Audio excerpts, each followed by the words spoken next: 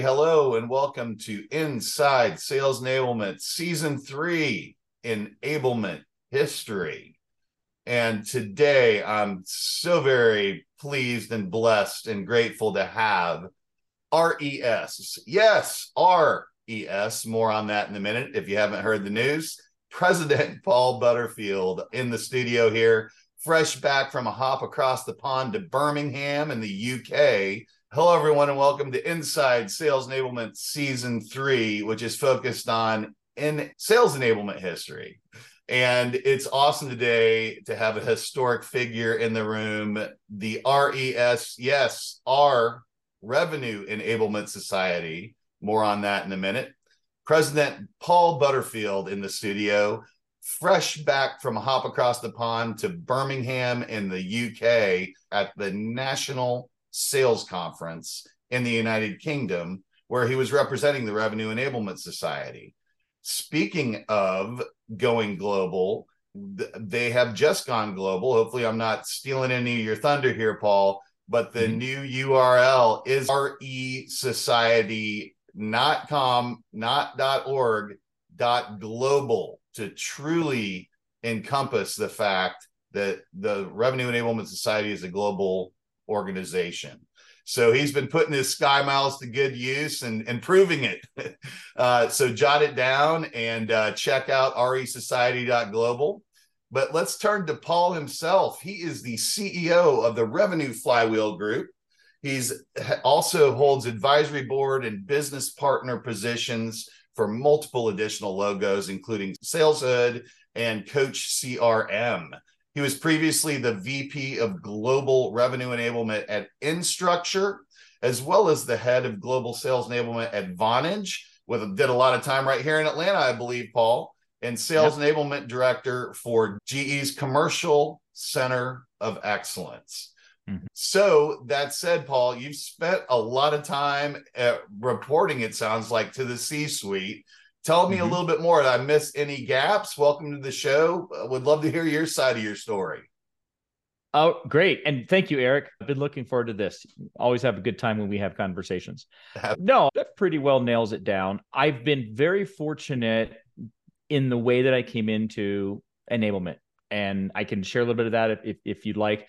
But the bottom line is, from the very beginning, I reported to either CRO or at Vonage, it was the SVP of Global Operations at a $2 billion company. And every time, my boss reported to the CEO. So it wasn't directly into the C-suite, but we had that visibility, we had that urgency and that thought presence with them as to what we were doing, what we were working on. And that has made all the difference. And I'm grateful that I never, even at GE, much larger organization, my boss was only one step from Jeff Immelt, the chairman of GE. Wow. So again, our initiative had, So very grateful for that, because it really does matter. And that sets the bar in the right spot. That's a struggle that a lot of folks in our audience have had, is having the gravitas to get the attention of that executive level, not to mention to be in a position where you are a degree or two of separation from the top ears of the company that can take actions. And in fact, that's a great place to head down the path. When did you first hear the words sales enablement, Paul, and what did they mean to you? To clarify, I don't know how much gravitas I had at the beginning. Fake it till you make it. You got it now, brother. Yeah. Global president of the society. I'd say that pulls a little late. Yeah. My kids call it president of the world. That's them, not me, but they were excited. I'm the king of the world. The first time I heard the phrase or the term sales enablement was in my boss's office at a company called InContact, SaaS contact center software. Okay. And went in there as a sales leader in mid-September of 2012, thinking that we were going to talk deals to go and commits and all that 2 weeks before the end of the quarter, right? No, He goes over to his whiteboard and he writes sales enablement. And then he goes on to explain, or remind me really, that his mandate from the board, he'd only joined 3 months before, was to take us from 225 million to 500 million as fast as he could. And there was no sales training. Frankly, there was no L&D for any employee at the company at that time. And he had heard of this sales enablement and he'd studied it. And he decided that he had to have that to achieve his goals from the board. So I'm sitting there in my mind, I'm like, what's sales enablement? I've been around the sales world and tech sales specifically for a lot of years by then. Yeah. And I'd never heard of it. So I nodded and smiled, but I ran back to my office and Googled it as soon as I could. But that is when I first heard it. And then he proceeded to outline how he viewed enablement and what his objectives were. And he sent me home as a Friday. He sent me home with the challenge on the weekend to think about whether I'd accept his offer, although it wasn't really, right? Wink, wink. And then to come back Monday with it. Yeah, and come back Monday with an answer. And if it was yes, he wanted some high level 30, 60, 90 bullets. And so I was doing a lot of studying about sales enablement that weekend. So what ballpark year were we in there, and what September 2012 were you deal with? Right near the end of Q3 in 2012. 2012. Okay. Yep. And so what did you uncover about sales enablement in 2012? Not much. I found Scott Santucci's work. I'm pretty sure he was still at Forrester then, but either way, that he had published work on the internet. There was some stuff from Gartner. There was some stuff. We had a sales executive committee. We had a subscription of that. So I was able to find some stuff there. But bottom line, there wasn't a lot. And I had no idea how to find, much less talk to other people doing enablement. So I read what I could. And I, again, was grateful. It was an incredible opportunity, Eric, to work in a laboratory environment almost, where the executive in charge of all revenue said, here's what I want you to do. You go figure out how to do it. So my first meeting after telling him yes was with all the other sales VPs and directors that they were my peers, right? I'd been there a little while already. Right. And we got together in my office and a big whiteboard, and some were on the phone, and we just brainstormed, said, look, this is what Bill wants. I get to go do it however we think is the right way to do it. And we mapped out a rep's journey. We mapped out the skills they would need for each stage of the sales process. And then we identified the gaps. Right? That was an incredible session.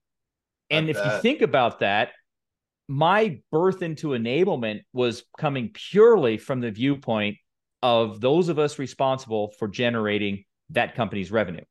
And given the latitude by a boss to make mistakes, which we did. I did. I can't put that on them. I got their input. That was on me. But also to stumble on some things, which interestingly we'll get into, aligned with years later the founding principles or positions. But that was it. That was my beginning. The other key to that success was the fact that when my boss announced, Bill Robinson, thank you, Bill, also an Atlanta connection. Bill is a bulldog through and through. When he announced me to everyone, he said, never mind the title change. He is still a sales VP in my organization and will be involved as such in all the same meetings. And y'all need to listen to what he says. And so the folks in the room where it happened, you said they were all connected to driving revenue. Were they all peer sales, or were there some cross-functional folks? At that point, no cross-functional, unless you call BDR, the BDR director, cross-functional, the way we were organized, they weren't. They reported to Bill as well.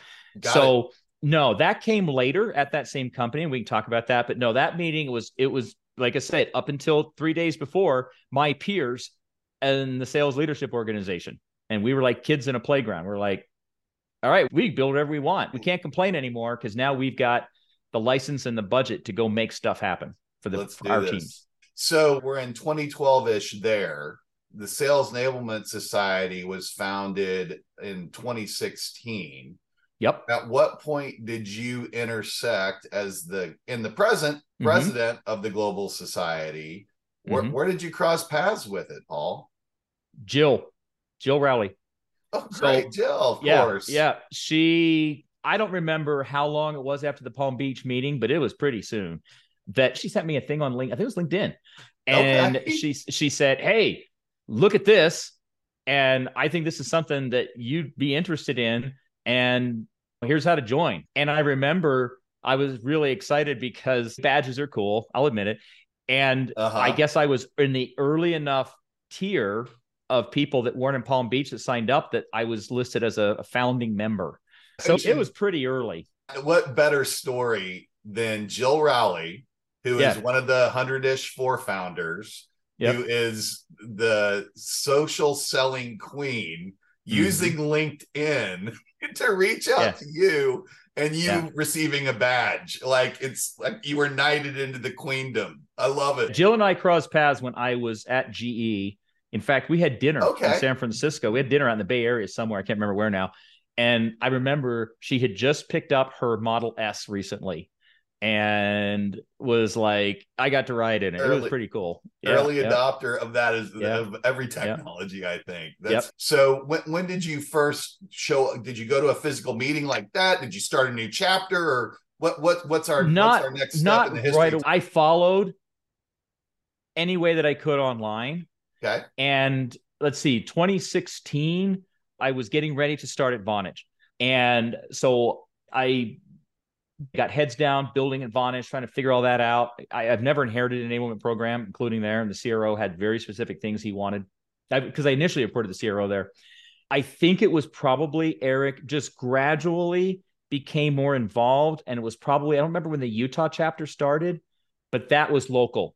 That was my first time that I would say that I was actively engaging and not just passively consuming with SES. I'm assuming somewhere in the 17, 18. That's what I'm thinking too. Yeah. Okay, so let's get into, speaking of the founding of the Sales Enablement Society, and Jill and her other 99-ish friends, along with Scott, they founded the Sales Enablement Society originally on three positions. One, that sales enablement is a strategic approach to eliminating friction across the commercial system processes. Two, that in order to accomplish that, sales enablement, to be effective, needed to be chartered and run as a, what they coined, business within a business. Yep. And then three, that there needed to be an aspirational state if they that were the we wanted to evolve the profession to, and they needed to have an aspiration. And the title they came up with was Chief Productivity Officer. What do those three positions mean to you personally, and maybe even comment through the lens of being the president of the Revenue Enablement Society today? The meaning for me runs pretty deep. For the first two, we can talk about the CPO position. I don't have a strong position on it either way. I can see the benefits. I can see why they took that position. I don't disagree with it, but I've always been one step removed from the CEO. I've been able to get everything I needed done that way. Siobhan Thatcher probably came the closest to anyone I personally know to achieving that when she was at Ring. Let's talk about the first two. So you mentioned who else was in the room. Even though at that initial stage, it was only sales leaders, because we had to build that core enablement for sales, very specific outcomes that my boss wanted as soon as possible. Fast forward almost a year. And in that time, we'd built onboarding. We had run a bunch of classes because we were hiring like crazy. So there was a class every month. And we had established a global customized a version of a sales methodology I'd learned as Microsoft, and I had used it. It was leadered into it, customized it for Instructure, and had gotten certified to teach it. We'd rolled it out. So we've got the core of what he wanted built, right? Pitch certification, all the basics. Then I was able to look around, and I, as a sales leader there, I saw firsthand how friction between marketing and sales and professional services, sales and CS, that friction that was degrading, like a better word, that customer experience, or certainly not elevating it to where it could be. I just knew from a practical standpoint, having to put out fires, right? You know what I'm talking about.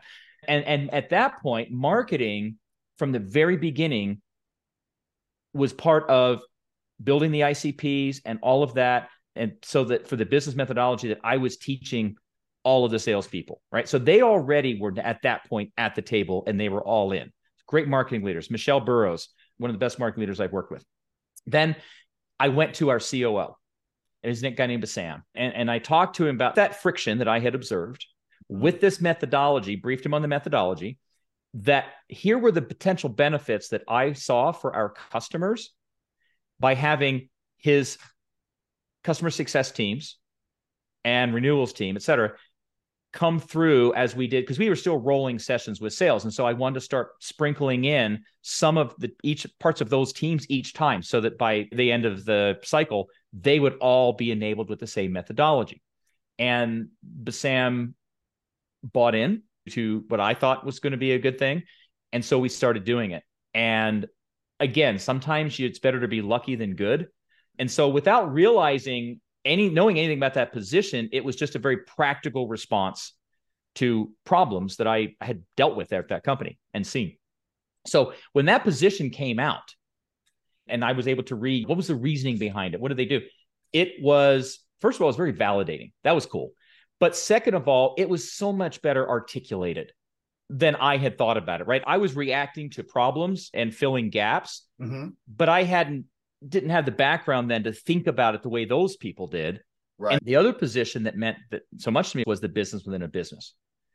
I wasn't articulate enough to come up with that phrase. I told you about the roots of how we started building enablement from scratch. And so I had taken that view from the beginning. It's me and a bunch of sales leaders reporting to a head of sales. And so we always just looked at what are the outcomes? What do the reps need to hit their numbers? What do the reps need to professionally grow? And so everything was 100% results focused, because that's how we knew how to think. And I'd been doing that for years, focused 100% on results.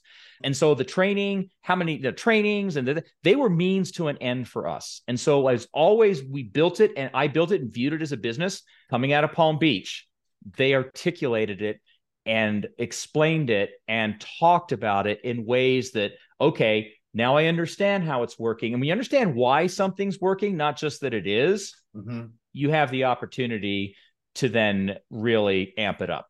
And so to this day, I'm very grateful for the time, the money, the energy that those folks invested, because I directly benefited from it almost right away. You were doing exactly what they put words to. Close, not exactly, but close. Well, it put a headline over what you were doing. You weren't. I was already nailing it. They caught up with me. Right now, that's not where we're going. And so I know a good bit about you. That's so much of what you're doing, and you're going into businesses who don't even have a sales enablement team, and doing what you've naturally been doing now for well over a decade. You were connecting those kind of dots, having those kind of conversations, a degree or two of separation, if not almost directly to the C-suite, having those strategic conversations that landed in tactics and addressing those gaps. So I love everything you said. Now and to me, that was through the Paul Butterfield revenue flywheel and your history. Now let's shift and put the president of the RES hat on. What does that look like through the lens of the current day? What would you say the current day positions are, or primary initiatives, and what's the delta between everything you just described and what's hot and what's focused and what the members are asking for, a combination of those things in the present? So everything we've talked about so far, to be clear, that's my personal experience. I didn't even go to my first SES conference till 2019, but have some great stories to tell from that. It was an amazing conference. San Antonio, which is a great little Riverwalk there. I can't think of a better place to have a conference. It was really cool. So fun. It was fun. I'd done a sales kickoff there a few years before, so I was excited to go back. Probably the most obvious thing to most of your listeners is the name change that you referenced. A little history on that. In December of last year, 2022, I asked the board. I had been president for, 4 or 5 months by then. I asked the board to come to Salt Lake just because I had really good meeting space available and structure we could use. And we did a strategic offsite. Okay. And we started with a SWOT analysis. And we were brutally honest with ourselves, right? What is the state of SES? And this is not a criticism of anybody. This is us ourselves figuring out, okay, what's broken? What do we need to focus on? And this is one of the things 22. This is December of 22. Okay. One of the things that in those discussions that we hit on is the fact that most of us in the room, and at the time that was Juliana Stancampiano, Siobhan Thatcher, Bill Ball, Peter Ostrow, Craig. Kelly was actually remoting in from Australia. She didn't fly in for this. But in our collective experience, in our careers, we were all doing enablement for far more than just the sales team. We all had come around in our own ways to the fact that that position was very correct. We need to be eliminating friction across the commercial teams, I think is how it was worded in the original position. But I look at it as just across the go-to-market motion, right? Across the customer journey and the customer experience. That's really what matters. And so that led us to a discussion about, has the industry, our profession, outgrown our name? And we didn't make any decisions that day, but it became one of our strategic initiatives for the year to look into it, investigate it, and continue the conversation. And that's what we did. And ultimately, everything we found, or most of what we found, validated the fact that, yeah, this is how people are talking about enablement finally. Think about last year, the chatter on LinkedIn and social, right? People were starting to really talk about it broadly for the first time.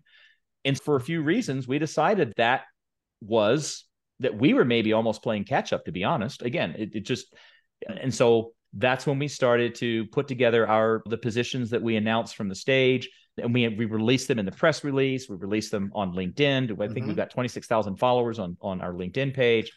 And that's what led us there. Yeah. And if I remember correctly, you actually had each member of the board came up and gave their personal kind of testimony from, this is why I voted for. Yes, that was as we were trying to decide what to do, how to do it. I told him, I said, that is not my story to tell, right? Because the typical thing originally was that the president closes out the conference type of thing. And I said, not this. It just doesn't make sense. This was a collective decision. It was based on 9 people's life professional experience and learning. So that's how that session evolved. We started to figure out, how do we, without like taking up a lot of time, without dragging the big announcement down, share those backgrounds and the whys. It seemed to go pretty well. The room erupted. We weren't sure. We assumed people would like it, but the room went nuts. You were there. It was actually pretty cool. Yeah. Paul, the move to Revenue Enablement Society, you mentioned that we were maybe falling behind. I assume you mean through the lens of sales ops. You rarely hear that now. You hear rev ops, right? Yeah. CRO was an well-established position before 2022, December. Yeah. The other part of our thinking was that in our personal career experience in building and watching other people, that was where the profession had been going for a little while. And that was actually what was predicted, if you think about it, in 2016 by reducing commercial friction. It probably took longer than people would have hoped at that time. But you think about that trend towards revenue enablement that it started in the last few years and picked up steam at least my interpretation of that founding position is that you're getting outside of just the sales silo and you're breaking down walls and you're helping eliminate, or you can't eliminate, but reduce the friction across commercial teams. That had been happening. That was coming about somewhat naturally. And we were acknowledging that. That's the other piece I'd add to that. That we were already there. Yeah. How about this as a very clear indication to our audience? If I am in a sales enablement role, I'm focused on X. As I shift into the title of revenue enablement, and the society does as well, I'm doing all of X, and I'm adding additional things, whether it's who I support, the processes I'm focused on, how I go about my business. What is the shift in that? What did I pick up in my roles and responsibilities? Who else is impacting your customer journey from top of the funnel through renewal, if you're in SaaS renewal? And it's then building an enablement umbrella and strategy first, always first strategy. And that's where your expansion comes in. I have noticed that a lot of people are doing that, but still have the title of sales enablement. And that's a lot of times a function of how their HR does the job architecture and things like that. Okay. So I don't always assume that title means you're only doing sales, but we're seeing more and more people having revenue or even GTM in their titles. And I always assume when I see that they are doing what you just described. So column A, I'm only enabling sales. In revenue, it's all of the above. What additional roles am I enabling? You mentioned CS. You mentioned CS. So definitely that. Renewals teams, which may or may not be part of CS. Some companies I've worked with, a number of them actually had a separate renewals team, and some of those reported into sales. Sometimes they reported into customer success. Yeah, it's a mix. One I don't think you mentioned is RevOps. And enablement and RevOps have very different, equally important roles, but we've also been able to assist in onboarding new RevOps folks, in helping them get plugged in different ways. Even back my very first gig, we talked about it, and in Contact, after we had our onboarding going for a while, marketing leaders were like, hey, can I send my people? The same thing happened at Vonage. And our answer was always yes, but here was the ask. They have to be in class and they have to fully participate, do the work, just like if they were in the sales org and it was like part of their job. We don't want them popping in and out or stuff like that. Got it. Which they agreed to. So yeah, I think that's the only other one though that you didn't mention, Eric, would be RevOps. There is a role teaching coaching frameworks. RevOps leaders need effective coaching frameworks, just like every other Rev leader. Onboarding, and we've been able to provide that in some cases. Now, RevOps gets very specialized very quickly. And so typically we will work with them to build the onboarding path, but then they take over the ongoing everboarding, some people call it, professional development of their teams. When you get into revenue leadership enablement, you're able to help develop RevOps, develop their leadership team. You're able to help marketing develop their leadership team, CS and all the others. Interesting. For me, I think of it as, and I've thought about it this way my entire career, enabling the entire, my phrase, customer-facing frontline. What I'm hearing from you is RevOps may or may not be customer-facing, right? RevOps might even be, and I buy into that, definitely you need to be in sync strategically with RevOps. So maybe it isn't just the customer-facing frontline. It's other internal roles as well. That's why I use customer journey enablement. Who impacts the customer journey? RevOps may never talk to a customer, but the work they do and the tools they're providing for the reps, the analysis they're providing for leadership and for marketing absolutely impacts the customer journey. Interesting. That's how I look at it. Yeah. I thought my worldview of enablement was big. You're going internal, as you're enabling the whole shooting match. Yeah. They may be the last group that you bring into the fold if you're developing this. Sure. Not that they're not important, but the people that do directly work with customers and the assets that product marketing and marketing are creating need to be aligned with how you're teaching your sellers to sell differently. You got to start there. And I have found that RevOps leaders welcome the help. When you think about enablement, and one of those ways that I think about it at a high level is our role is to identify with all revenue leaders what are the few things that only they can do to develop and coach their employees. And everything else in that employee's development, enablement should take off that plate. Because every leader in a revenue org has very limited time for coaching and development of their people. So let's let them focus and maximize that time they have. And then we are supporting them in the others. It sounds like something that someone called a chief productivity officer would say, Paul. Nice. Position 3. Yes. Yeah. It still lives. Maybe I do have a stronger opinion about it than I thought. We're storming the C-suite, Paul. Let's move forward a little bit into the present. What attribute or aspect of the enablement function are you, Paul, most passionate about right now? Or maybe simply flat out curious? Start with passion. My passion continues to this day with helping companies understand two things. One, somewhere in the last several years, I started referring to what we do as customer journey enablement.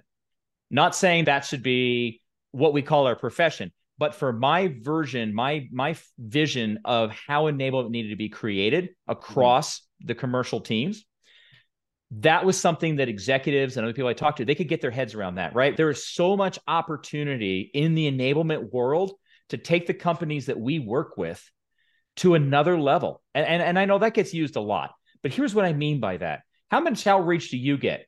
How much outreach on LinkedIn and email does everybody listening right now get? And how much of it is horrible and cringeworthy? I'd say for me, easily 90%, right? And so that tells me that the bar is still low. That tells me that the companies that are lucky enough to have enablement and have the foresight to have enablement have the opportunity to rise above that by doing full customer journey enablement, full commercial enablement. Now, what am I curious about? Probably what everybody else listening right now is curious about: AI. Yeah. And I've found ways that I'm using it that are changing my workflow and things like that.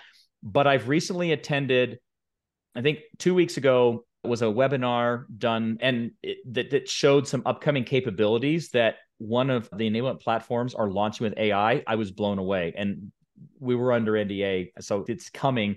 Trust me, and you'll probably know when you hear about it what I'm talking about. But I was like, wow, it's coming next year early.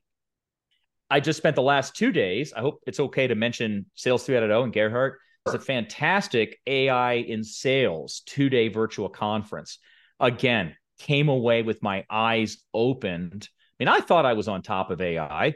No, there's just so much happening. And I learned so much that I'm excited to start implementing in my personal selling and in my client work going down the road. It's going to be really cool next year. So I am wildly curious about that and trying to learn what I can. You couldn't have better queued up my final question to you. Mm-hmm. And I'm sure you see it coming. The future. See what I did there? Ooh, what's next for in this enablement evolution? And maybe share a little bit of a click down into not giving anything away, but what are maybe some of those possibilities that you've heard about? So as a profession, and maybe through the lens specifically of AI and what's possible. My opinion is, in the profession, I don't know if in 2024, set aside AI, that we will see a massive evolution. And I say that because there is still so much work to do with becoming a business within a business. Vast majority of enablement teams aren't doing that. Peter Ostrow and I were talking just earlier this week, and his observation, and he has a pretty good viewing perch, is that the sales and the revenue leaders he talks to still look at enablement as, in general, as nice people, good trainers, but they would not necessarily bring them into a meeting with the CEO or the CFO, right? They haven't established the gravitas we were talking about earlier. Right? And they probably don't know how to talk C-level, right? Because they really don't care. If you think your boss doesn't care about butts and seats and smiley sheets, a lot of progress has been made. The conversations are exciting to see, the public conversations about becoming a business, operating as a business within a business. The conversations about, we're not just enabling sales, and why is that critical? Again, and I'm not the only one, right? I know others that have been operating that way for a long time, but again, stumbled on it. Now we know. Now we have science behind it. Now we have a lot of understanding. So my thing is, I think we'll just get better and better at that, Eric, and hopefully see wider and wider adoption within our practice. Now, AI is here, and it's going to continue to impact what we do and how we do it. I don't know to what degree, but I recently heard, I thought, a really useful analogy of current state of AI, and it was this. Look at what we have today as a highly educated college intern, very smart, very educated, but they don't have the context of career and life experience yet. Mm-hmm. That's the current state, which is why you have the mistakes that get made in AI. You have those things. That's going to get better. But I thought that was a really useful analogy. And if you had that person working for you, which things that you do could you hand off to them and trust that they could execute well? Right. And of course, you would still inspect that person's work, right? In the future, and even next year, I don't know that we're going to get past that like completely, but there are going to become more and more things, tasks that as enablement, we will be able to automate, that we will be able to trust AI to do and to get better and better at doing it, which means less and less inspection. Now, what does that free up? That frees up a lot of our time if we're doing it strategically and smart. One of the sessions I heard in the conference the last 2 days was on having a blueprint for AI. Do not rush out and adopt it until you have a blueprint of why you want it, what your desired outcomes are, et cetera. Now we've got time freed up because I've never talked to an enablement leader who was overfunded and had more headcount than they know what to do with. Never, ever, probably never will.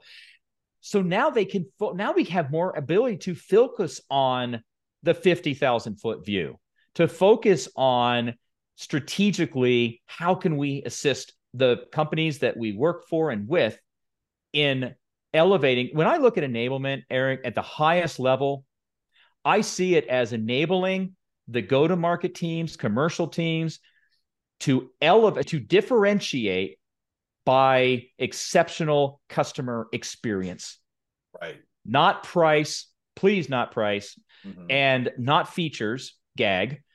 And to do that, that is the highest level of the calling in our profession, in my experience. And that's my North Star. You and I have talked about North Stars. I would say that's probably mine right there. That's what I'm looking for next year.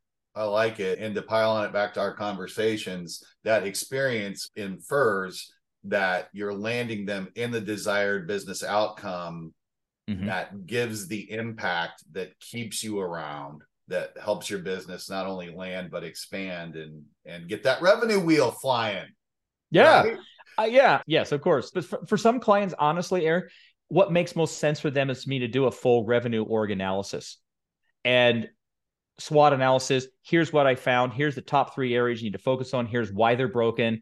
And for some people, that just makes sense because that's one of my commitments. I'll always deliver an output that you don't have to keep me around to operate off of. So I'll give you an example. I worked early in the year with a co-founder at a startup, and the co-founder told me, this is great. This output, this is what we need. Thank you. We just can't afford a long-term investment right now. That's a great through the lens of advising a business. How about we land in to all of the folks that, and again, thank you for your service, Paul, in leading the global now Revenue Enablement Society and taking us through the transition. As we know, the profession has been on a little bit of a roller coaster ride. There was a lot of excitement about our profession and a blow up during COVID, and then we fell off, and then we came back, and then we fell off a little bit, and it feels like we're on the rise again. What maybe are the 3 things, speaking of value and desired business outcomes, that individual practitioners or leaders in sales enablement might want to focus on as we head into the new year to be relevant and fit into that revenue engine, I'll call it, model that you're speaking of? At our chapter meeting here in Utah yesterday, our speaker was Eddie Morris, a local member, who talked to us about the need to have a challenger mindset. Challenger as in the challenger sale. Mindset in enablement. And I would absolutely pass that same advice along. Don't be a waiter. You ask a waiter for things and they bring them to you. And there's a fine line between doing that, being reactive and responsive, but also bringing value to the relationship. That's that whole challenger mindset. If you haven't read Challenger Sale, go read Challenger Sale and think about how you would then apply that mindset to the internal work. Make no mistake, you are in sales. Right. You are selling sales leaders and marketing leaders, et cetera, or you should be, on how how things should be improving and that sort of thing. Number 2, we tell sales reps this all the time, but in my experience and observations, we don't practice it very well as a whole. And that is, understand your ICPs. I attribute whatever success I've had enabled to the fact that I was in the trenches selling and leading salespeople for a very long time. But you don't have to have that background. I have worked with exceptional enablement folks that did not come from sales, but what made them exceptional is they learned about their ICPs. They invested the time, the energy. They found ways to understand or develop the business acumen to understand that world of the salespeople and the sales leader. They got in the it's trenches, not as easy. Maybe you could say. They have found ways to effectively do that. That would be my advice. If you haven't been in sales, you need to go. You tell the sales reps this all the time. I bet anything, right? Understand your ICP, develop the business acumen to have value-added conversations with them right out of the gate. Again, read Challenger about that. But are we doing it internally? Have we made that investment? Can we talk to our internal ICPs like we tell salespeople to talk to theirs? So get to know your ICP, get in the trenches with your sales, build that empathy for your ideal customer profile. I would even say business acumen. Empathy will come with that, but you've got to have the business acumen or you won't have any credibility. The third thing, and this may be controversial, but I think you like controversy. I know you do. I love it. Challenge me. Please stop talking about the ROI of enablement. It's that specific term. I've been telling my salespeople for years not to use that term with sellers or buyers. Here's why. Those that understand what a real ROI is will immediately look at you as a lightweight. You will never get all the information from a buyer to truly do a real ROI. They're never going to give you CAC. They're never going to give you a lot of those metrics. Why should they? What you can do, though, is identify the gap between current state and future state and what the financial impact of this, and with them, develop a compelling business case that will result in positive outcomes, positive financial impact that they agree with you will happen. That's what you need to sell, right? But if you get to a CFO in your process and you start showing them the ROI from your ROI calculator, they're probably going to laugh at you. Now, fast forward, in our enablement world, it's the same thing. I understand what people mean when they say that. But again, some people want to argue with me. We'll get some good comments going here. And I've been measuring enablement outcomes and inputs and reporting it to the EC, executive committee, for over a decade, right? You do not have the ability to do a true ROI. There are too many variables. What you can and what you must do is create reasonable correlation to what your team is doing, leading and lagging indicators, reasonable correlation back to results that the revenue organization is having. And you need to do that over time. That will build you credibility. So I guess all I'm saying, Eric, is words matter, and ROI, I just feel very strongly, is not the right word to use to communicate what it is that you're actually doing and that we all need to be doing. Bring the comments, folks. Yeah, bring them on in. Always a pleasure, my friend. Thank you for your service, and congrats on the transition into the Revenue Enablement Society.global, RE Society.global, folks. It is, in fact, live. Maybe you heard it here first. Maybe it's old news. Either way, it is huge. Go take on that world and keep in touch, would you? Come back. All right, Eric. I will. Yeah. We got to do another concert in 2024. Let's do it. Let's do it. Yeah. All right, man. Thanks, Paul. Right. Thanks for joining us. To become an insider and amplify your journey, please make sure you've subscribed to our show.